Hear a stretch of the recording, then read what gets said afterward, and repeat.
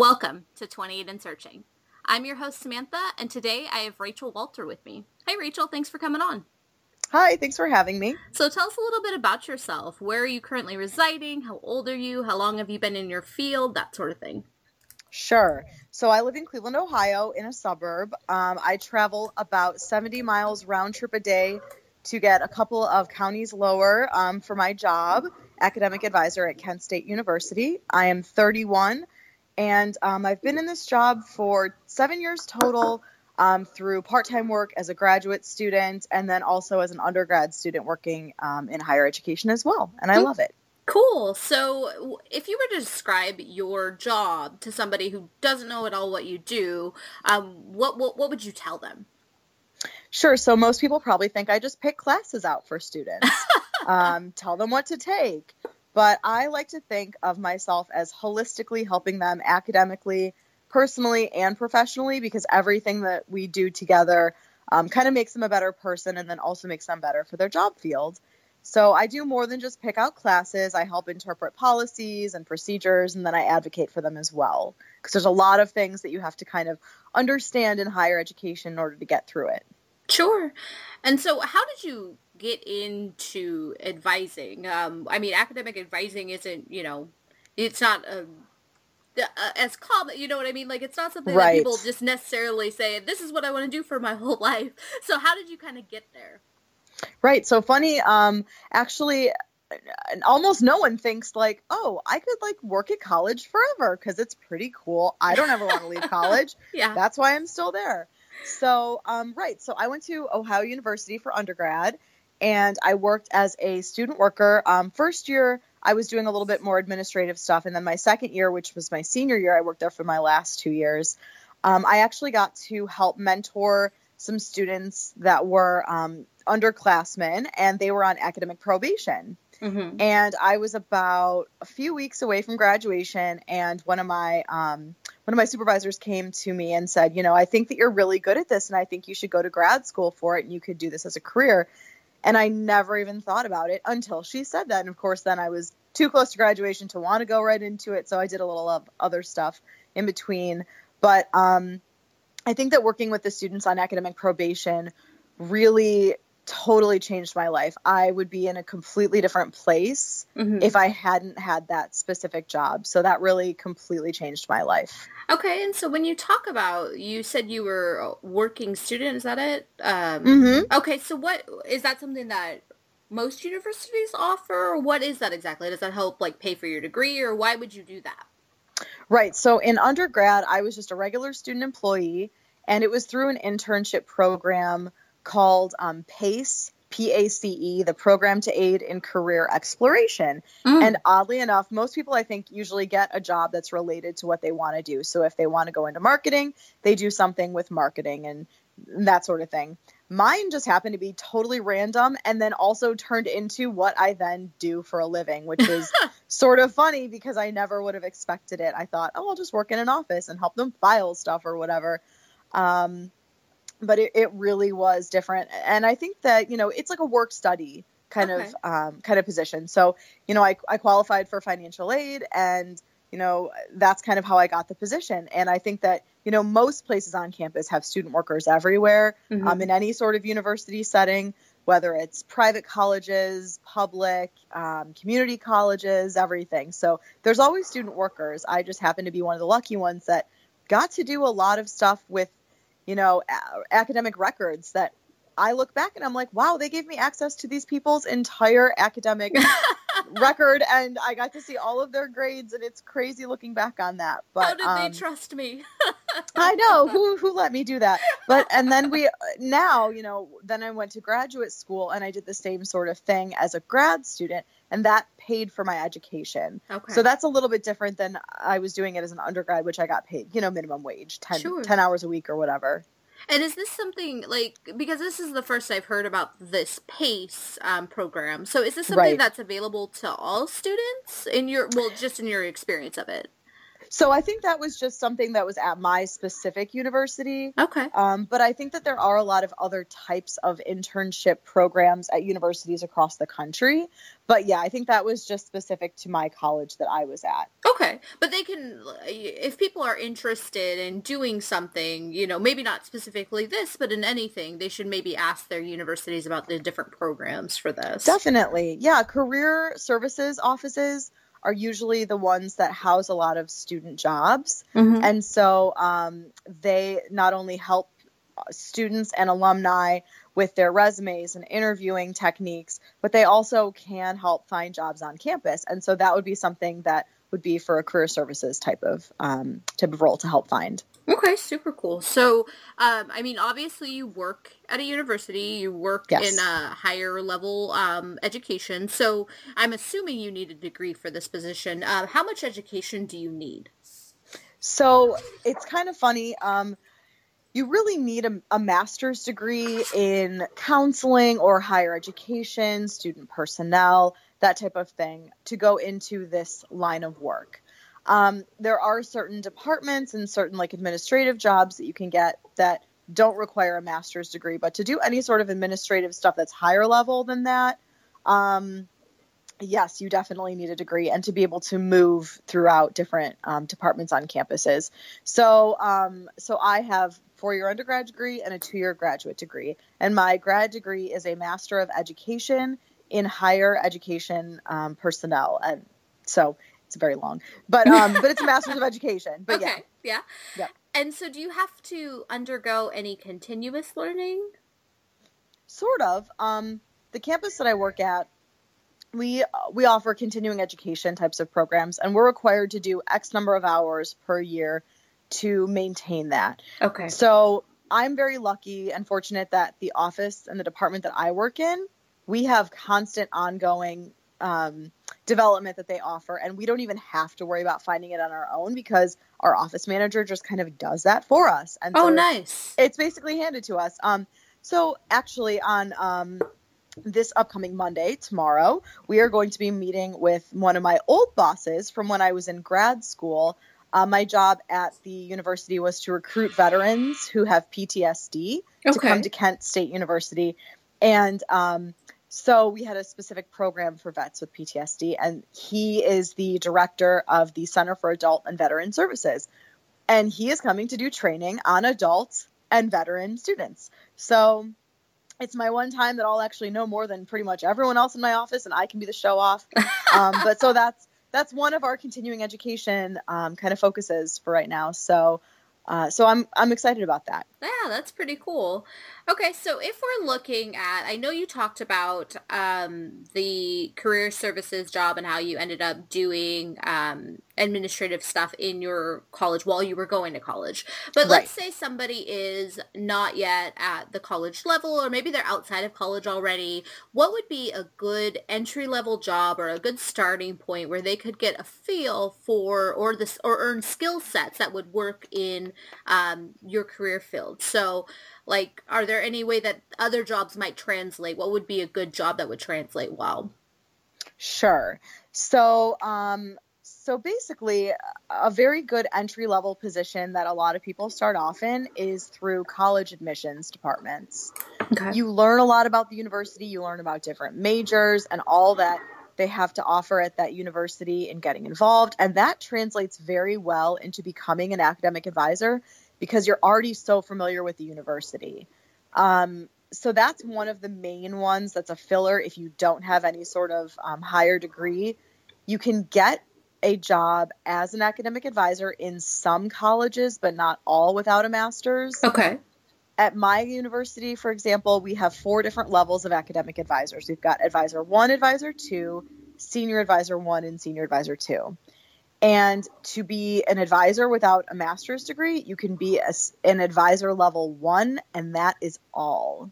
Okay. So you really do have to have a graduate degree in order to move up, besides, just the bare entry level for advising.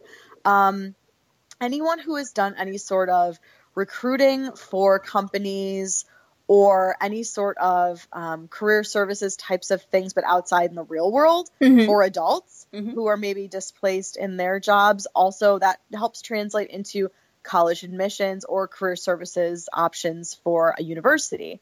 So those would be kind of things that could come from outsider, or, any sort of business manager could work in a human resources department or accounting. You could have there are real, we need other types of people other than working in the specific academic areas. Sure. So just place, people to run the actual university itself. So yeah, those types of business degrees are really great for the, higher level up kind of HR department. Okay. And so you said that you have a master's of education. And so if somebody, let's say they have a master's, but it's not necessarily in the psychology or the education, Right. does that typically translate? Because a lot of times, some jobs will just say, oh, you just need a master's and it doesn't matter what it's in. Right. Is this one of those positions, or does it have to be in one of those specific fields? Typically, it does have to be with some sort of counseling or specifically higher education background. In grad school, you do a lot of student development theory, and you learn a lot about how students develop over their college life years. Okay. And that's what a lot of the foundational basis of knowledge comes from, is from those grad programs. Not only that, but we learn about all the different functions of a college, the history of colleges. It's really a lot more than we do a lot of diversity kinds of classes as well. College is a very diverse place, and you can learn a lot and see a lot of diversity of thought. You can go off, if you're from small town, Iowa, and you go to a big university in New York, it's going to be a total different experience for you. Culture shock. Need to understand. Totally. Yeah. So we take the time and kind of understand in grad school, we learn about those different kind of backgrounds and diversities that our students are coming from. And so we take that and translate it then into our careers. Okay. So, and does that, do those requirements change depending on what type of university? So let's say you go to, a private university or a community college or just a state college. Do they change, or are they all pretty much the same requirements for no matter what type of college you're at? I would say that it's pretty much the same. My previous institution definitely was a totally different university. That was a small private liberal arts college, and they would hire in people that didn't have master's degrees and that also weren't from the education kind of background. Okay. They weren't already working in academia. So, I had someone in my office that came in from, I don't even know what she came in from, but it definitely was not, it was not another university, and she became an academic advisor for non-traditional adult students. So it totally depends, but I would say that is very rare that you would find it. It's not as common that you would find that you can just kind of walk in with any degree and just become an advisor. Yes, I would say so. Exception, not the rule. Okay. Right. Okay. And so if we're talking about those are requirements on paper, the ones that you can prove, but what about type of personality requirements? Like what type of personality do you need to be to really excel in your position?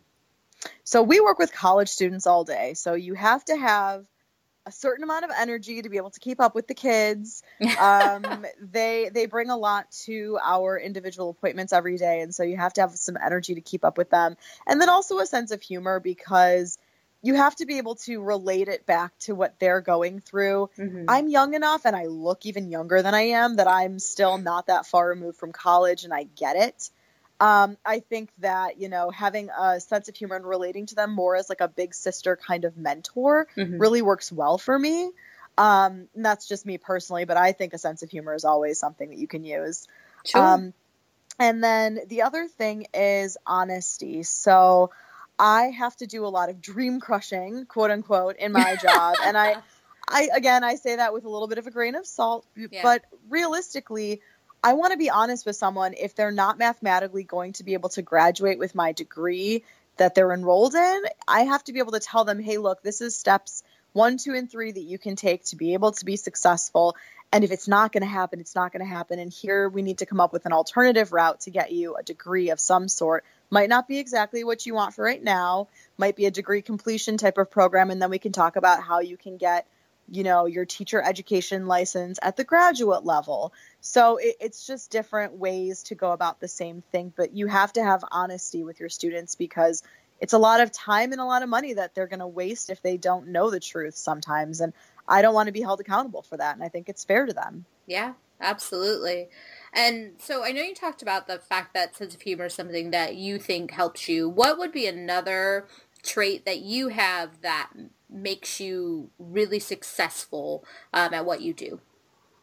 I am super detail oriented. Okay. That is something that's really, really important. We do a lot of work counting hours, counting electives, counting, general core requirements that you have to have. There's a lot of details that are put into someone graduating with a degree. And if you miss one little thing, it could put a lot of things off track. Let's say you miss a class and it's only offered every fall or every spring, and the student thinks they're graduating a semester before that, but whoops, you've missed it. They're now an entire semester and how many thousands of dollars, behind. So detail orientation is something that I do pride myself on. Yeah. Okay. And so if we're looking at the opposite now, if we're talking about what's the one personality trait that if somebody has, they should just look the other way. This isn't for you. Mm-hmm. Do something else. Yeah. Well, besides if you're not detail oriented, again, I would say it might be challenging if you are completely introverted. Okay. We talk all day, and I'm completely extroverted, but even I am mentally and physically drained at the end of my peak advising times. One day last week, I saw 14 students in one day. Oh my goodness. And I had to talk for hours and hours and hours and, listening and helping them. But if you're introverted, I have friends that are in the field who are more introverted, and it's really challenging for them to get through their day a lot of times. And I'm not saying that you can't do it. It might just be a little bit more challenging, but I would say the detail oriented factor is definitely the biggest number one. Okay. Yeah, I think so. So what would be a part of your personality that struggled, where you've either had to change yourself or you've had to change the job to kind of mold to that for you to be able to be successful? I think for me, one of the challenging parts to my job is that I get very emotionally invested in my students. Mm-hmm. That's something that sometimes I try to step away, and I try on my weekends to not think about all the things from the work week, but it's hard. Our students tell us a lot of personal information, and though I am not a professional licensed counselor or a mental health professional in any way, shape, or form, if I'm the one that they've got a good relationship with, and they're an out-of-state student from California, and they really haven't formed a bond with their professors yet, they might come to me and tell me that there's something going on. And that's something that's hard, because I want to cry with them, and I do. Yes, I do. And my coworkers make fun of me for it, but that's fine. My students appreciate it. So the empathy is something that I struggle with, but I also know that I have a lot of it. But it's hard for me sometimes to kind of pull away and not kind of just get wrapped up in it with them. So what do you do to kind of mitigate that? Oh, I don't know. It's different. It's different every time, Sure. I have kind of a frequent flyer email list of people that I bug them every couple of weeks. I am what they call, there's many different styles of advising, and I'm an intrusive advisor. And basically I kind of poke them and prod them and email them every couple of weeks and say, hey, I know last time we chatted, you were having a rough time. How's it going now? I just want you to know that I care about you. So I am very intrusive, and I will follow up with students. If they've had a rough meeting with me, I'll follow up with them a few days later or a week later after they've had time to kind of, marinate on everything that we've talked about. I say that word a lot in my appointments. You got to marinate a lot on all the information. So that's something that I do to kind of help. Okay, we've had our emotions, we've had our tough talks. I've crushed a couple of dreams, and then, you know, I step back and I wait a week or so to contact them, and then we kind of check in. So that's a good technique. Okay, so you talked about how your there's a series of academic advisor 1, 2, senior. So what is kind of the ladder or lateral moves you can do from your position? Is it just that kind of tiered division where there's a 1, 2 senior, or is there like a managerial role or a higher academic advising role, or how does that Yeah, work? there's a ton. So within higher education, there's a ton of movement that you can do. You can go from advising a student to being a career counselor. You can work in residence life. You can work in student success. You can work with, I mean, it's endless possibilities. You could work in an honors college as an honors advisor and not tied to a specific academic college or department. But besides that, there are a ton of different managerial positions as well. Each college, so I work at a large university, and we have very decentralized kind of administration. So every college runs itself very differently than the other. And so, you know, each of them have a dean and an associate dean. And then there's different directors. So my college has a director of advising, but then there's other colleges across campus that have a director and 2 associate directors and an assistant director, and then a bunch of advisors under them. And so it's all different, and you can move between different departments and colleges. And, you know, I have a friend who got out of advising for a while in an academic success center role, and then came back to advising because she wanted to be with the students again. Okay. So the higher up you get, also typically the less student interaction you get. So I always want to keep in mind that I don't ever want to get too high, because then you won't get to interact with the students. And, you know, I want to be with the kids. They keep me young. So I always like to say that, like, I'm in a role that, like, kind of makes me feel really old and then kind of keeps me really young at the same time. So Sure. I kind of want to be in with the kiddos. So I like where I'm at right now. Okay, so there's a lot of possibilities. Basically, Definitely. administration in general, you can just kind of flex between the positions. Right. Is it different when you're in different types of colleges? So, like you said, you were at a private liberal college. Is that different than a large university? Is that different than a community college? I mean, are those going to be different opportunities and where you go? Yeah, definitely. So within my college, there are a bunch of regional campuses. So I'm an advisor too. And then my friend, who's an advisor too at a regional campus, has to be not only an advisor, but she has to function as admissions and financial aid as well. I don't have to do that. I only have to do the advising stuff. I mean, I have to know when to refer out and stuff, but really just focus on advising. Okay, so it does change. So if somebody's looking into this, they need to really kind of understand what type of college they want to be in, because it's going to change. Yes. And when I was at the private liberal arts school, I was admissions, I was an advisor, I graduated the students, I did everything under the sun for them. Yes. Okay. And at the same time, I was also the school's VA certifying official. So not only was I doing all that stuff, but I was also doing all of the certification so that we got the government money for our students through their GI Bill. So I was that for the entire college, not just my department, for the entire school. Oh. So that's even more different. Okay. So, and how do people kind of find out how, like, what the job's going to look like if they go to different types of colleges? Right. Because even through, you know, different public large institutions, like I'm at, it's probably different, you know, across town at a different university. So if someone is interested in this type of role, informational interviews are great.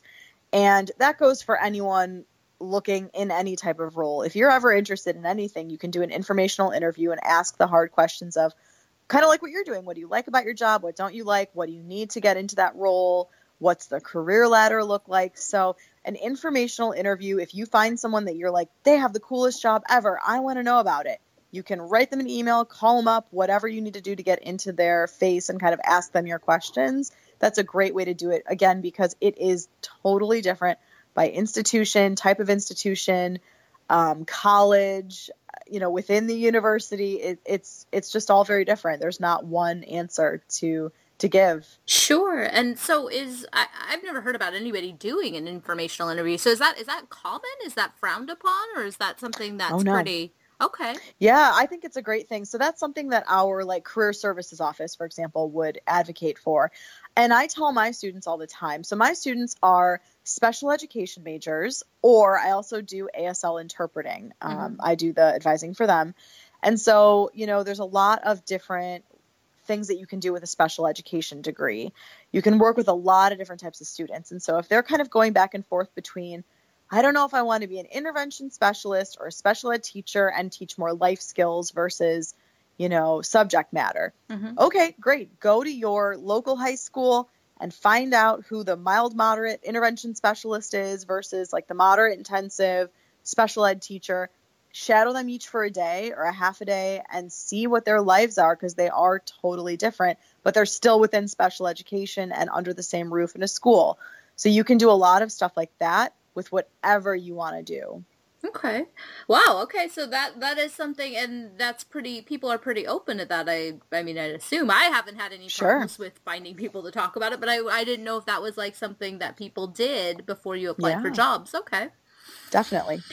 And so, going on to, the nitty gritty of your job, what are some of the drawbacks to your career choice?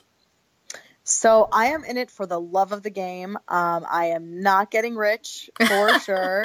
I've got a lot of student loans left on my account, which actually I can also then relate that to my students and say, hey, don't be dumb like I was, because I didn't know what I was doing. Yeah. So I'm actually kind of a good, learning opportunity for them to kind of understand what it's like as a 31-year-old who still has X number of thousands of dollars of loans. But, and not to say you cannot make money, but just in certain types of roles, you're just not going to get paid for all of the crazy stuff you do all day. You're just working through lunch. You're working after hours to get through your emails and everything. Yeah. So that's something. And a lot of our funding comes from levies if you're at a community college, or, it depends on enrollment.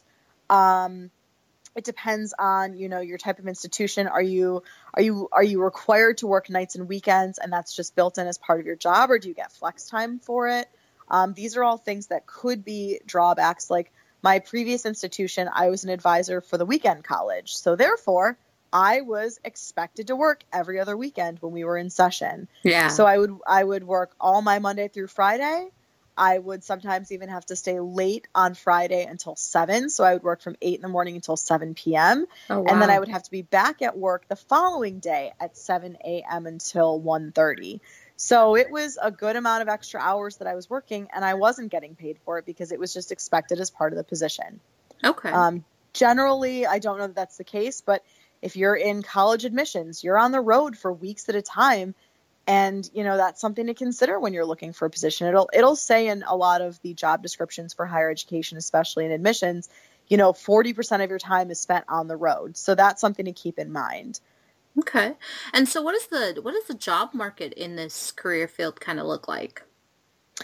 Huge. Because think about it, you can go literally anywhere there's a college. So if you want to go to small town USA, you can find their local community college. If you want to go to a big city, you can probably find a lot of universities. I live in Ohio, where it's a smaller state, but man, we have got a ton of institutions within our state, a ton of different small private universities. We've got a good number of state schools. So it just kind of depends on the region of the country. But generally wherever there's a college, you can basically find some sort of job. Sure. And so are they, is it a competitive market, or is it pretty open? Are they looking for candidates on a pretty regular basis? So, for example, my position, there were about 300 candidates that applied, I think. So that is not necessarily out of the norm for, depending on when, our grad programs typically, will graduate students every semester, but in May or June, depending on when the graduation is, or the end of the semester or the quarter, that's when the most people are going to be looking for jobs. And that also tends to be when the most departments are hiring, looking to ramp up for the following school year. So we do typically follow a school year, calendar cyclically, so that, there's definitely certain times where we ramp up our hirings and then get ready for the next school year. Okay, so you do want an option B and C when you're applying for schools. Yes, definitely. Yes. Okay. And so what are some of the benefits of what you do? I get to work with some cool kids every single day. It is so fun to get to know people. I could talk to a wall if it showed interest, but I really like talking to people. I prefer people. Yeah. I really find it interesting to get to know why people want to teach or why they want to be an ASL interpreter. I want to know what makes them successful. I want to, so going back, I guess, to what I did in undergrad when I was working with students on academic probation, there was nothing more rewarding than seeing a student who has a 1.8, a 1.5, whatever GPA, and they have a great semester and they get off of probation, and man, they just start really reaching up for that higher and higher GPA every single time.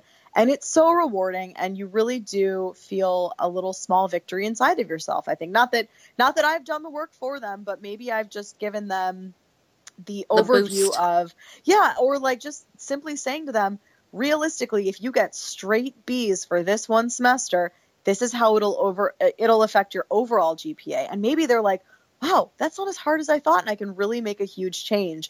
So I really like those small victories like that. Like, I think that's really neat to see. Okay. So what has been the worst day of your career so far? Well, I don't know that I can specifically pick a worst day, but I definitely have a lot of kind of yucky things that I've got to deal with. So part of what I was talking about is that I'm not a mental health counselor, but a lot of our students do tell us a lot of things. So we are mandated reporters at the university. And so if someone tells us that they're thinking of hurting themselves, or they've made a plan to hurt themselves, or anything like that, we have to report it. If they told us that they were sexually assaulted, we have to report it. Just the other day, I actually got an email right as I was about to leave work for the weekend, and my student is from out of state and emailed me because she's not as bonded to her faculty as she is to me, because I've been there as her admissions person, her advisor, her friend, everything. Yeah. And she's one of my frequent flyers, as I like to call them. So she comes in all the time and we chat, and, she said, Rachel, I need help. I don't know where to turn. I'm in a domestic abuse situation. Please help me. Oh. So and I cried, of course. Yeah. I know, because you don't ever want to know all the bad things that are going on in these people's lives. My students are way more of adults than I am, and I'm probably 13 years older than most of them. But, a lot of them are caretakers for grandparents or parents or even siblings. A lot of my students have special needs siblings, siblings with special needs. And so they have to caretake for them. I can't do that. I wouldn't know where to begin. I don't pay the bills for someone else and have to, change their diaper and feed them and drive them places. That's what my students do. And it's incredible. And I feel like, I'm not doing anything with my life, but just helping them kind of be successful with theirs, and then living vicariously through all the awesome things that they're doing. So that was one of the tough days, though, the other day, definitely. Yeah. But it is rewarding at times too. Yeah. So what's the best day that's been in your career? All right, there we go, the happy stuff. Yeah, the happy stuff. So, right. So one of the best days that I can remember recently was, I had kind of a yucky start to my summer. I had foot surgery, and it took a lot of energy out of me, and I came back to work, and it was exhausting, and it was painful, and it was difficult. And it was right at the same time that our summer orientation for all of our new incoming freshmen was just starting. And I was over across campus trying to rev up for my presentation that I was going to give for about 50 people, moms and dads and their kids and everything. And I see this little shadowy figure come out from, above in the back of the room. and a hand waving, and I'm like, I don't know who that is, and they're carrying something, and they come down and it becomes more clear, and it was one of my students that had just graduated, and he drove from about an hour away just to bring me a card and a bouquet of flowers because I helped him come back to school, get off of academic probation, and graduate with great grades, and he just wanted to come and take a picture with me, and it was, I mean, of course, I cried again, because I can't help it. So that was probably one of the more recent great days. But, I have students all the time. I have a little goodie bucket that I give to them, kind of like when you're 5 years old and you go to the dentist and you get to pick like stickers or bubbles or something. Yeah. And so I have a goodie bucket that I do for my students. And I like to keep it real light. And, I give them friendship bracelets or something or candy. And I just had a girl the other day, and she, of course, my students are so thoughtful and sweet. She said, oh, I'm going to take this friendship bracelet for my kid that I babysit for. And I said, that's so generous of you to do that. You're thinking of him, and I'm giving this to you. And she goes, right. You're the generous one giving it to me. I'm not the generous one giving it to him. You're the kind person. I was like, oh my gosh, I can't handle this. So, that's also something great. Like, they're doing good stuff, but they see it as I'm doing these things for them. So I think they appreciate the work. It's a cycle. Definitely. And so what was the moment that you knew that this was going to be for you? It took someone else telling me. When my boss said it, I was like, yeah, I think I could do this. We were on quarters then when I was in undergrad. And so I had 3 quarters throughout the year that I saw 3 different groups of about 10 students. And I had a couple of people that didn't necessarily get off of probation, but so they had to come back and see me the next quarter. And we just really hung out as buds. And I was really just a friend to them more than, an academic advisor type of role. Yeah. And it was really neat to see the growth, even just from one quarter to the other. And that solidified it, as well as her saying, hey, you should do this because you're pretty good at it. So her saying that to you, it kind of made you start thinking about it. So when you see these things, you're like, yeah, actually. Right. So you need that, sometimes it's good to get that confirmation where you're, yes, I'm not sure if this is as cool as I think it is. Yeah. And the great thing is that I had the pleasure of working with one of my undergrad students. She was one of our registration assistants for orientation this summer. And so she was helping, I think she's a senior. She's helping our incoming freshmen, and she's almost, close to graduation within this next year. And so she's really liking working with these new freshmen, and she's really good at it. And I'm watching her kind of grow throughout the summer. And at the end of summer, I said, you could do what I do, and I think you'd be pretty good at it. And she said, okay, I'm really glad that you said that, because I was kind of thinking that maybe after I get my education and I get my license to teach, maybe I'll teach for a couple of years, and then maybe I'll come back and do what you do and go to grad school, and then I can work with students like you. And that was so cool, because I felt like my old supervisor showing someone like, hey, you're good at this. All I'm doing is holding up a mirror and saying you should take 2 seconds and think if this is something that you could be interested in doing too. And she was so excited. So it's kind of cool to kind of pass that baton on. Yeah, absolutely. I honestly, for all of the career lovers that are listening to this as well, that's probably pretty good advice. If you love what you do and then you see somebody else that's, got potential or looks like they're enjoying themselves, maybe just say something, because a lot of people are unsure and insecure, and, they're not, it takes encouragement for people to really figure it out. Definitely. I always like to tell people when I think they're doing a good job. I'm also someone who likes to give constructive criticism and tell people when they're not doing something, when they should tweak something maybe a little bit, because maybe there's an easier way and they're, expending so much energy. And I'm like, oh, if you just do this, and then they're like, oh, that's so much easier. But absolutely always telling people when they're doing a great job makes such a world of difference. And at that, at my low point the other day, after that whole domestic abuse situation with my student, my boss and I were texting each other afterwards, of course. And sure. I said, I really couldn't have done this without you, because you're the one that kind of coached me through it. I really appreciate that. And she said, you did a great job working through this really tough day and tough situation, and you should be really proud of yourself. So, you know, I'm beating myself up over, oh, I just want to be able to help her and like be there and, you know, walk her through this tough time. And then I'm like, okay, but I was able to coach and I was able to do it. And it felt really good, even though I was so emotional and bummed about the situation. But I was like, yeah, you know, that kind of helps that I feel stronger for maybe the next challenge that would come through too. Oh yeah, absolutely. I mean, it's probably one of the things that people don't really think about too often about telling somebody that they're doing a good job, like how much of an impact that makes. Right. Right. When my first episode got posted for this podcast, I had somebody that I didn't really talk to just give me a quick email, was like, hey, this is great. And it was, wow. It was like but it was one of those things where it's like, it's affirmation, you know, and a lot of people I think are like, oh, that's stupid, I shouldn't really send that, I'm not saying anything, you know, I'm not helping, and it's like, you should really tell people if you think that they're doing something that's good or that you notice that they're, you know, that they love, because a lot of people have lack of self-awareness. Right. I would agree with that. You know, if you're feeling like, okay, I had to roll out of bed and I dragged myself to work today and I'm just going to throw on this old sweater, and someone says to you, hey, I really like that shirt. That looks great on you. You should wear that more often. It boosts you. So why shouldn't you tell someone when, you know, for a job? It's the same kind of idea. I agree. Absolutely. And so currently, you got any expansion plans or anything exciting on the horizons going for you? I wish that I could say that I had something exciting, but I don't. You know, it takes a long time to really master so we have specified advising. So I only have those 2 majors that I advise for.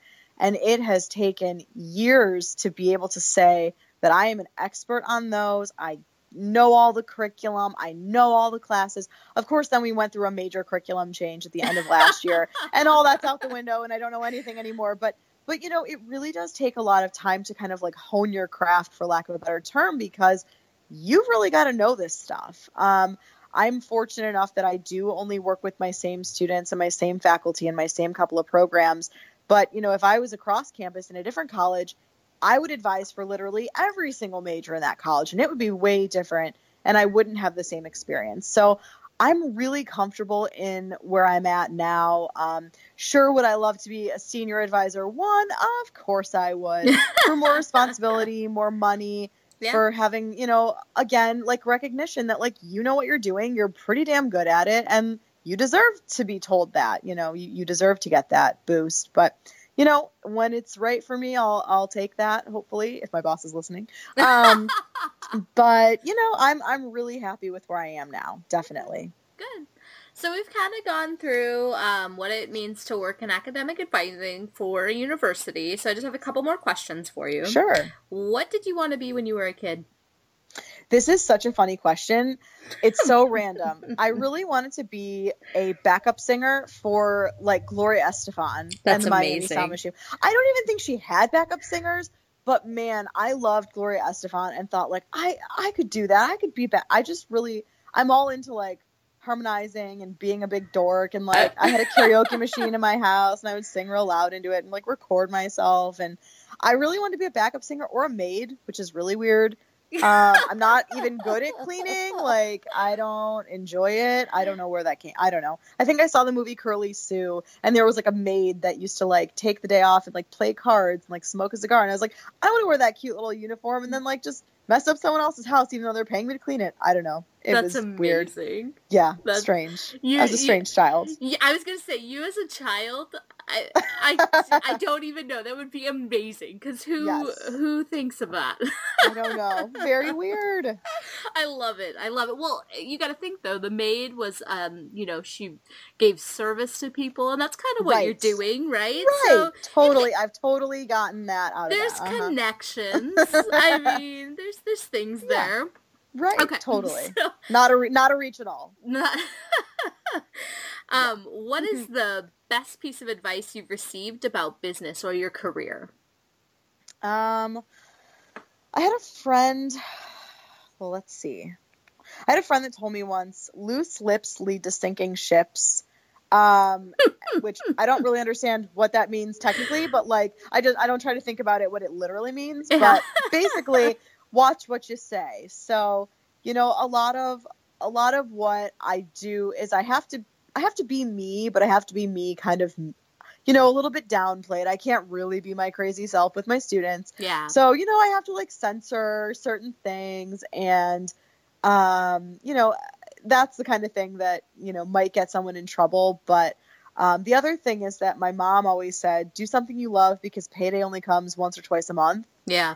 And again, like I said, I'm not getting rich doing this job. I still have to do other stuff like babysit sometimes, you know, for extra money or whatever. But you have to do what you love, because otherwise going to work every day is going to be miserable. My dad just retired, and he worked for over 40 years at a job that he really didn't like. He liked his customers, but he hated the job. He hated the work. You know, he got through it and he got his pension and he made it to the end. But he's like, I'm really glad that you like what you do, because I don't want you to be like me. So that's so important, that you have to love what you do, because you're doing it for more than most of your day. You're doing it for 3/4 of your day. Yeah, most of your life. Right. I mean, if you think about like how much time spent, I absolutely agree. So what's a piece of advice you would give to somebody who's feeling discouraged in looking for a career that they love or being in the right career path? You know, going back to that informational interview, I think that's so important. So if you're not satisfied with something, or if there's someone that you're like, man, they have a really sweet job, how do I get to do something like that? You know, everyone has an email address that you can find. You can stalk them on the internet and find it. Yeah. That is a great way to kind of figure out. You can even read their bios. A lot of companies will have bios about their employees. And so you can maybe go and see where they went to school, what they studied.